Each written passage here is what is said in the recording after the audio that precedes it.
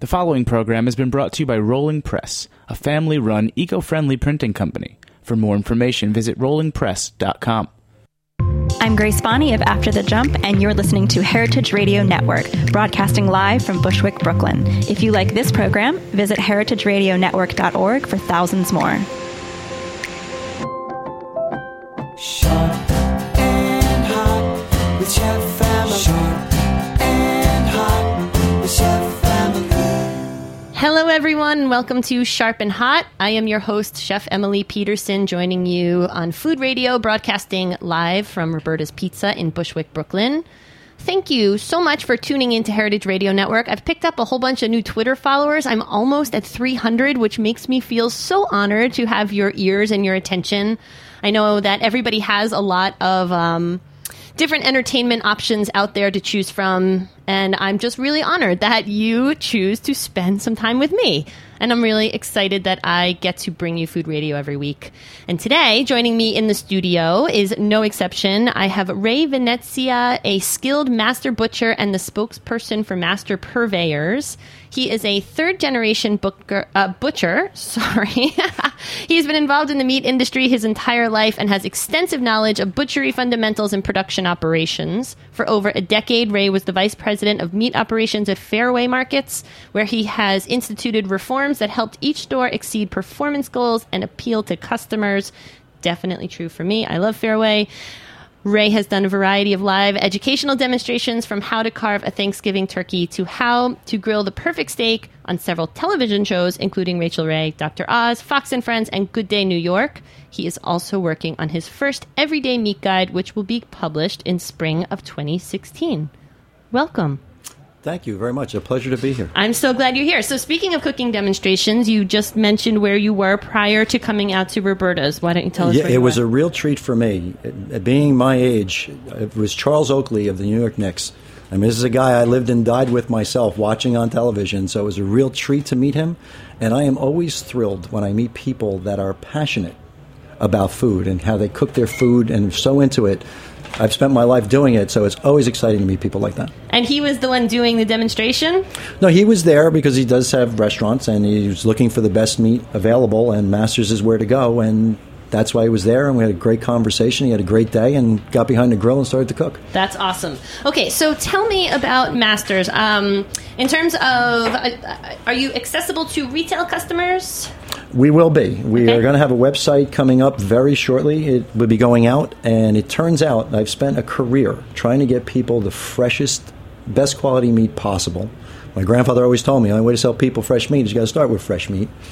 And I was thrilled to get with Masters because it's the last bastion where butchers still roam the earth, and the meat still comes fresh, hanging on a hook, which has 10 to 15% more moisture in it before you even start, which is what it's all about, keeping the moisture in your meat. And the top quality, where you can actually see it for yourself, cut it for yourself, and it's only one process. It comes in, it gets cut right to your house. I can sell it to you fresher this way than out of a store. I try to tell people, like, the closer you can get back to the animal, the fewer steps that animal went between the grazing and your plate, the better, because that's how you know what you're getting is fresh and good. So when you say moisture in the meat, are you talking about water content? Yeah, you're talking the basic natural moisture that's in a piece of meat. And the more you process the piece of meat and cut it open, the more ability it has to leak out. It's the same principle when you put a steak on the dish on your kitchen counter, and it fills up with the liquid. That's what happens. Now, when they fabricate, they cryovac it in primals. That starts that suction out of that meat. It's 2-3 weeks before it gets to retail stores.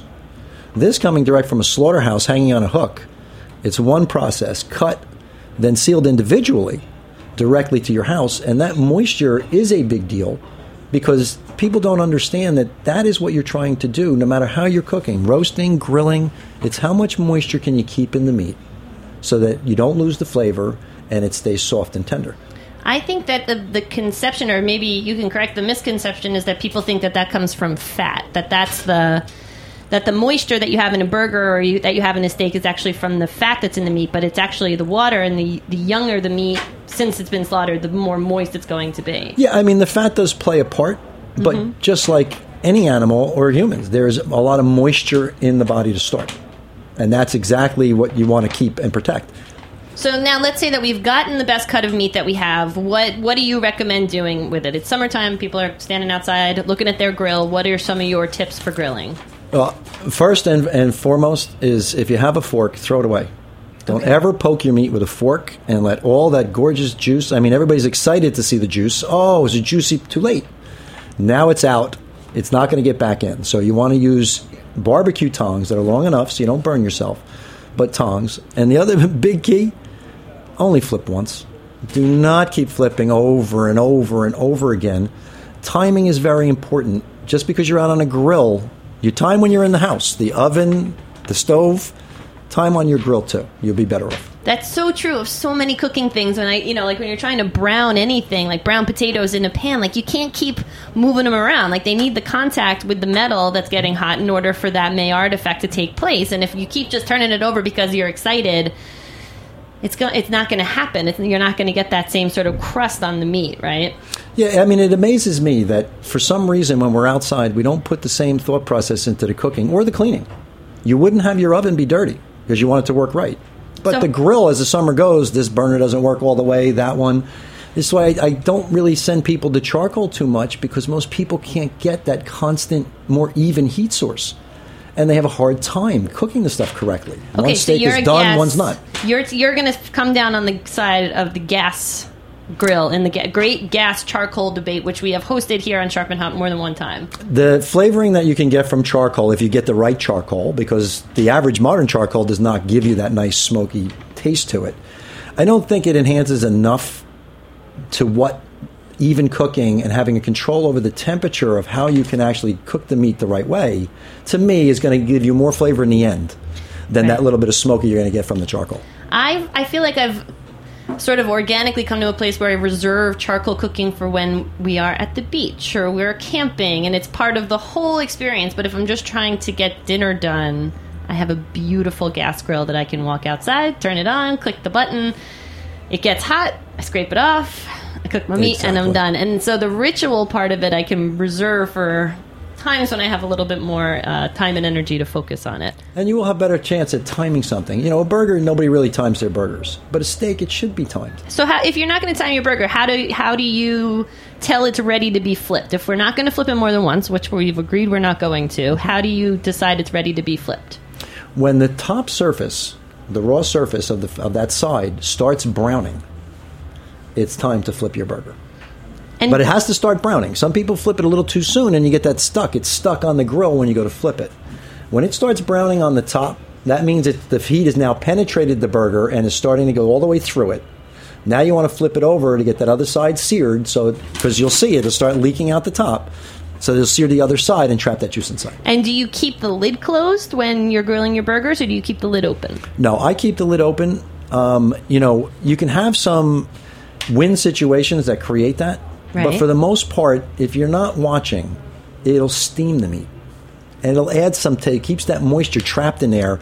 It's almost like microwaving it, and it'll actually make the meat a little rubbery, especially a burger. Okay, so then when you see the top of the meat, it's not going to brown like it was in contact with the grates of the grill, but it loses its pinkness. It starts to look like it's starts to look cooked. Absolutely. And then you see I look for the little sort of geysers of juice that are going to start moving upward out of that burger. And as soon as I see those, I know it's time to flip. Do you cook it for the same amount of time on the second side of the burger that you cooked it for the first side? No. I would always take, if you're using a basic 4 minutes a side, I would take a good minute and a half off that other side, because like I said, what that's telling you is the heat is penetrated all the way through now. So that meat in the middle has already started to cook. So if you do the same thing, you will end up more well done than you will medium rare. And then you take it off the grill. How long should you let it rest for before you decide you're going to bite into it? Burgers, I would tell you 4 to 5 minutes. A steak, I would tell you a good 6 to 8 minutes. They are sponges. When the moisture in the meat is hot, it'll shoot out of that meat. You're really trying to give the meat a chance to absorb it back like a sponge. No different than you do with a turkey at Thanksgiving. And give it that chance. You'd be surprised how much more juice ends up in your mouth than on the plate. And it's so much more delicious when it's not 500 degrees. Like I end up, I end up being super hungry because sometimes dinner gets pushed a little later than I wanted it to. We have a toddler at home, and so sometimes what was intended to be eaten at 5:30, it's like 6:30 or 7 or 7:30, and I'm like, dinner's ready, I'm going to bite into this burger, and then you get like, not only is it hot and it burns, but you lose a lot of the flavor because it's so out of temperature whack that your mouth can't even like pick up the nuance of the grill flavor because it's so hot. And so I am a big fan of, regardless of how excited you are to let it rest, which I find to be really hard at parties too, because people want to just like dig in and grab the burgers, but you have to like hold everybody back for a minute. Absolutely. Your condiments will work a little better too. If you don't put it on piping hot, there's some condiment, you're really destroying some of that flavor with that heat. And you right. know, as it sits a little bit, that the condiment will hold up a little stronger in its flavor. Right, because most condiments are fat-based, and so even if it's in oil, if that gets too hot, the ketchup's just going to run off, like slide off your burger because the fat's so hot. Now, you advocate grilling with beer as an ingredient, right? As opposed to something that you drink on the side, which I'm an advocate of. Yeah, well, of course, a six-pack, you don't need a whole six-pack to grill with the beer, so there's always a few left over for your own personal consumption. The beer works very well for a couple of reasons. First of all, it's a taste that goes with so many different meats, you know, beef, pork, chicken. It goes great with all of them. And you're talking about making a marinade? Yes, actually marinating in it, because one of the beauties here is there's a lot of water in it, okay, which is good to bring moisture back, you know, into the meat. And when you go to cook it, it's the alcohol that burns off first. So it'll protect the water in the meat a little bit as the alcohol burns off. Then the health advantage it does is it turns out that scientists have found that there's a chemical reaction on the surface from the antioxidants in beer, and a dark beer will work best. Wine will work too, but beer will work best. Like a Guinness or some sort of darker ale? Yes. Okay. And the antioxidants retard that charring process. So it does cut down what people look as the carcinogens that end up on the meat from the charring. Okay. And that concern, it does cut that down greatly. And adds all that moisture and flavor, so it's like a no-brainer to do.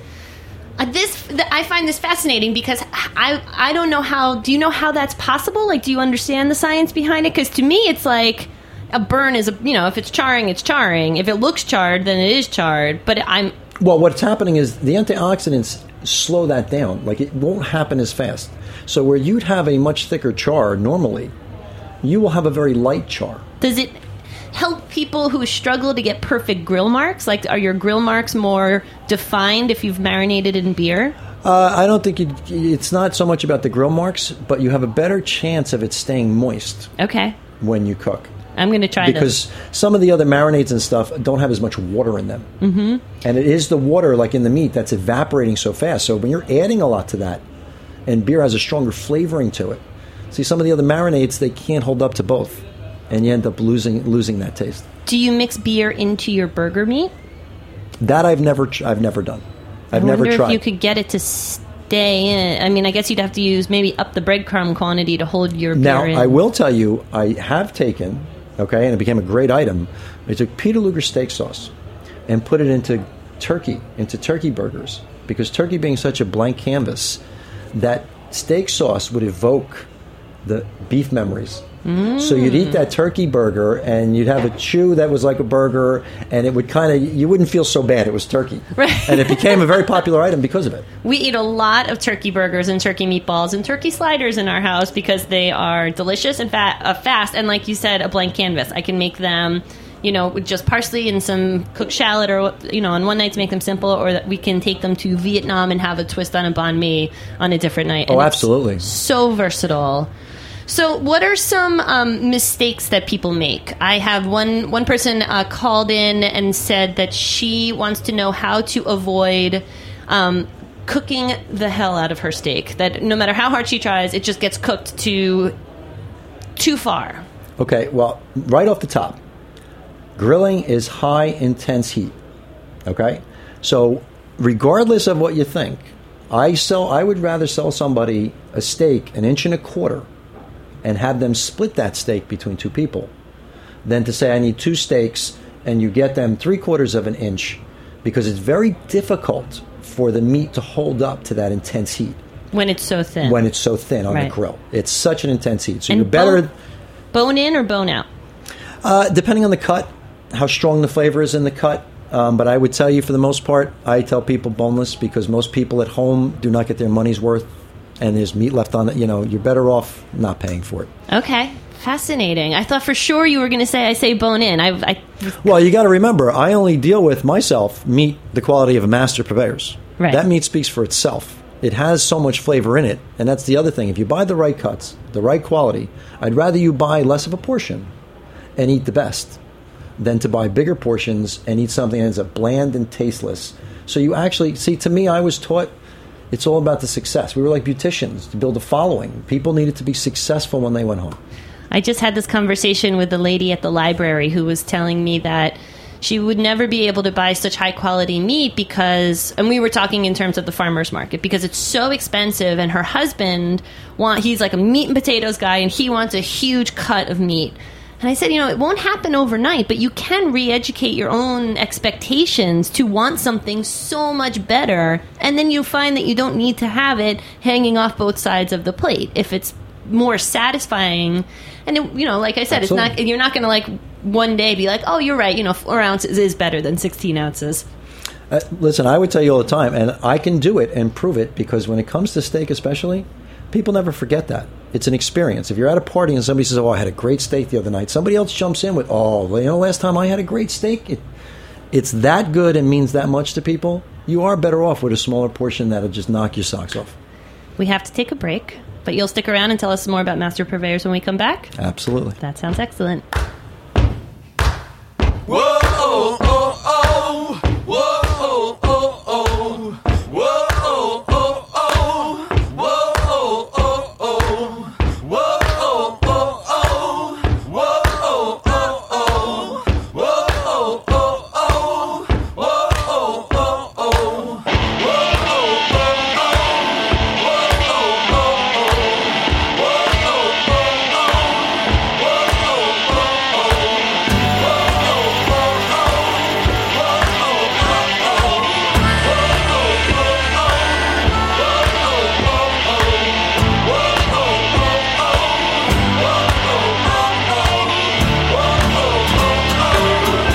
Today's program was brought to you by Rolling Press. Rolling Press is a family-run digital and offset print house that brings together eco-friendly methods, ethical practices, and personalized service. Using environmentally responsible papers, non-toxic inks, and wind power, Rolling Press represents the harmony of traditional craftsmanship and mindful sustainability. Rolling Press offers advice on reducing paper waste and energy consumption, helping you save money and minimize your carbon footprint. For more information, visit rollingpress.com. Welcome back to Sharp and Hot. I am your host, Chef Emily Peterson.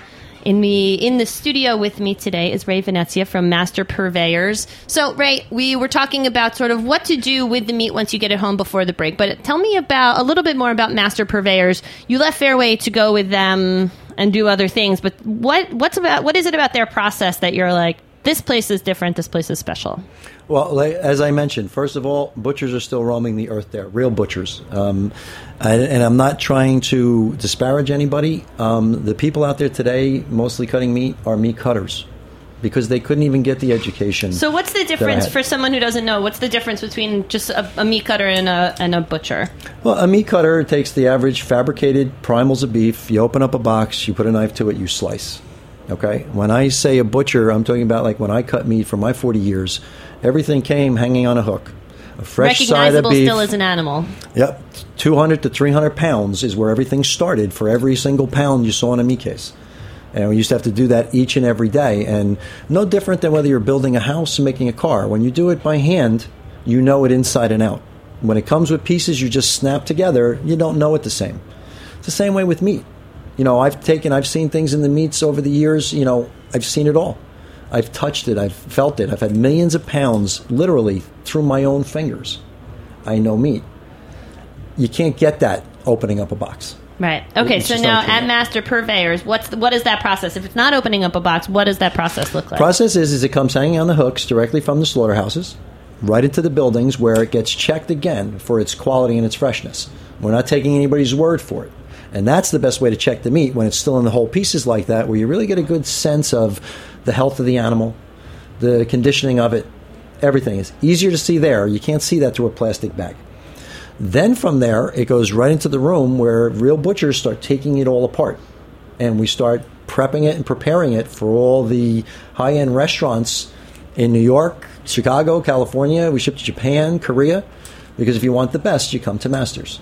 So like I said, within 24 to 48 hours, this meat that was hanging on a hook is either in a restaurant and you're eating it, or hopefully, come by Father's Day, it's going to be in your own kitchen where you can just come online and get it sent directly to your house.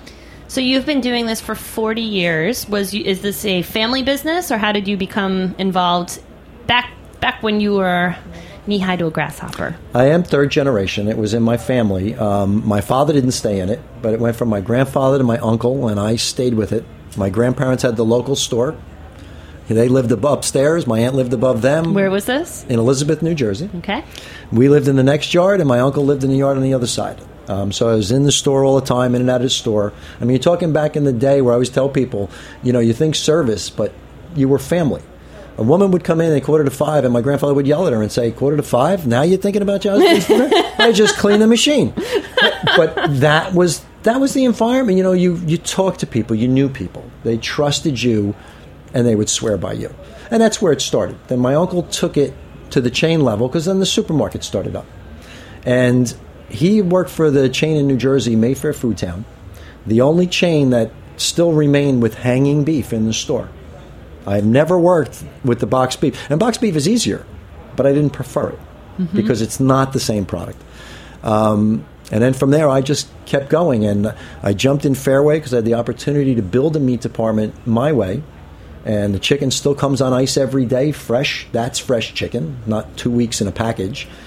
I was able to do that. And now, that's a big chain now, too. And I wanted to keep staying with how I could keep selling people the freshest product. And I know it's expensive. It always was. The nobles and kings ate meat, not the peasants. It was always a more expensive commodity. So it turns out now in the world, now that shipping is like so normal for everybody, the FedEx, UPS trucks are all over the place, and we're really conquering it.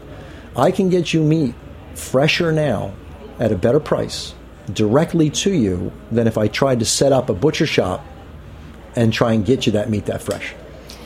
That's incredible. I mean, and you said it's easier to get it in a box, but it's not what you prefer. And I feel like there's a movement back towards that in terms of like the supermarket, so much easier. Everything's in one place. You can go in, you get everything you need, but nothing will resonate. Maybe not in my grocery store experience anyway. Nothing's excellent. Everything's like, I can feed my family, I can get my groceries, I get my food groceries, and I can get my laundry detergent, and then I can go. But if I wish that I had, be it online or physical, a store like you're describing that your grandparents had, that you can like talk to somebody, which I imagine you'll have some sort of customer service over the phone. You'll be able to talk to me directly on the website. That's awesome. You can set ask up like a little Skype. Well, it says Ask Ray.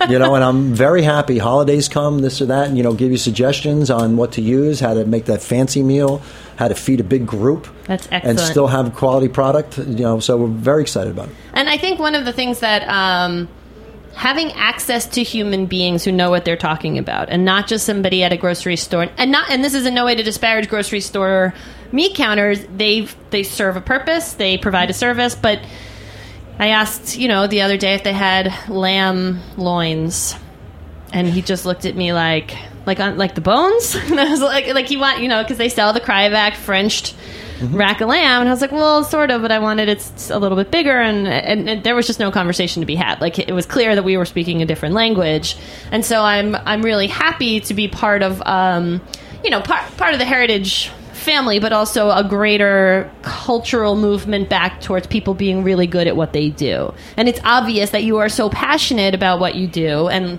that you've done it for 40 years. I mean, do you ever, what would you do if you weren't a butcher? I wouldn't know anything else. Like I said, it was never a job. It was a lifestyle.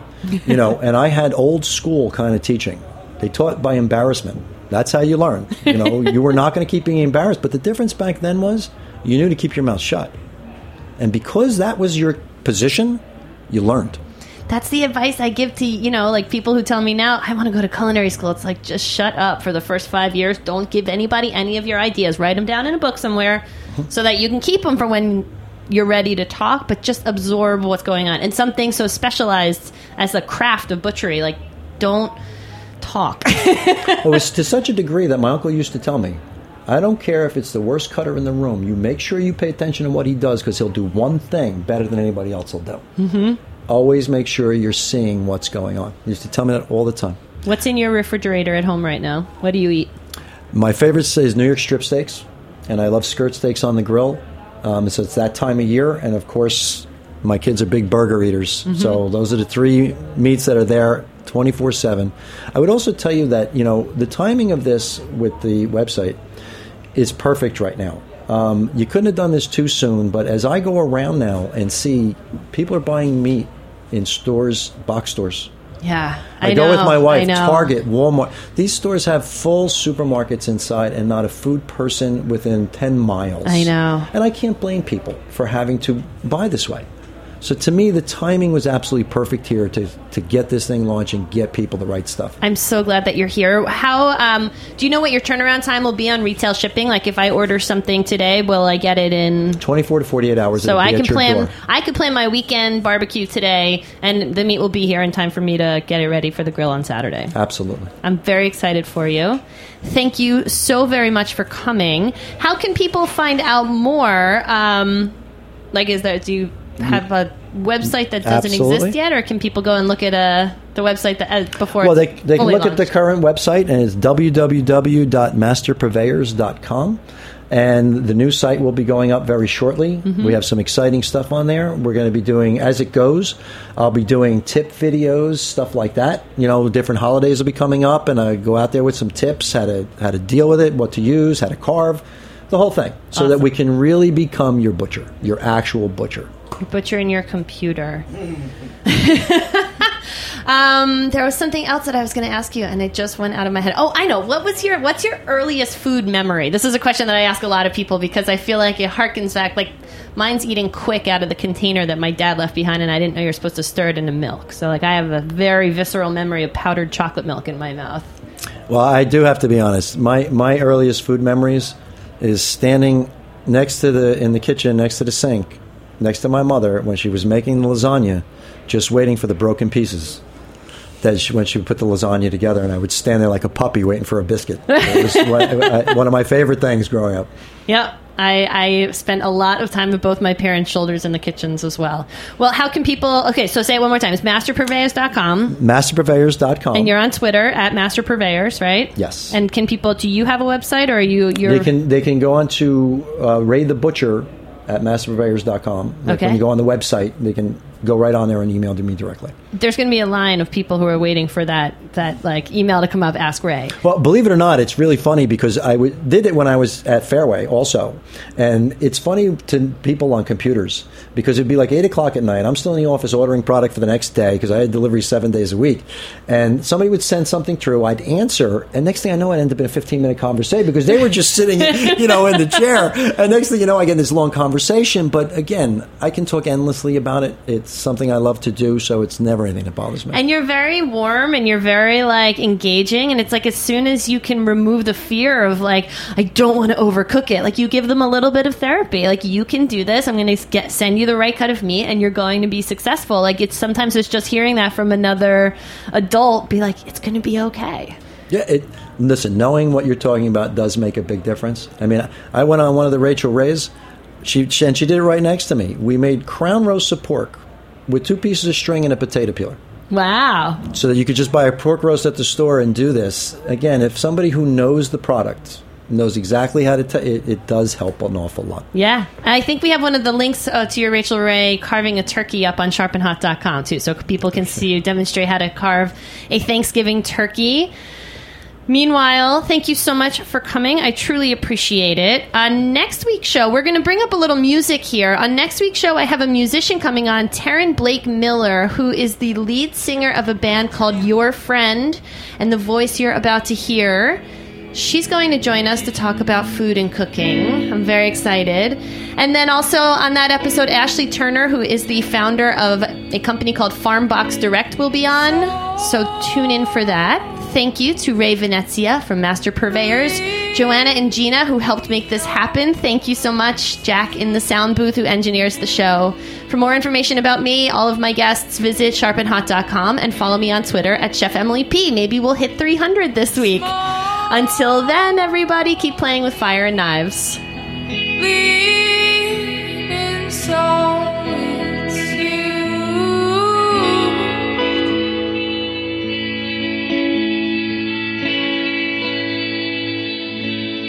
Worry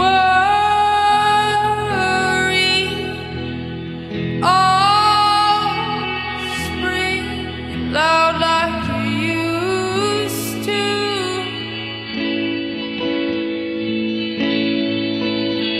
You know. Thanks for listening to this program on heritageradionetwork.org. You can find all of our archived programs on our website or as podcasts in the iTunes Store by searching Heritage Radio Network. You can like us on Facebook and follow us on Twitter at heritage_radio. You can email us questions at any time at info@heritageradionetwork.org. Heritage Radio Network is a non-profit organization. To donate and become a member, visit our website today. Thanks for listening. So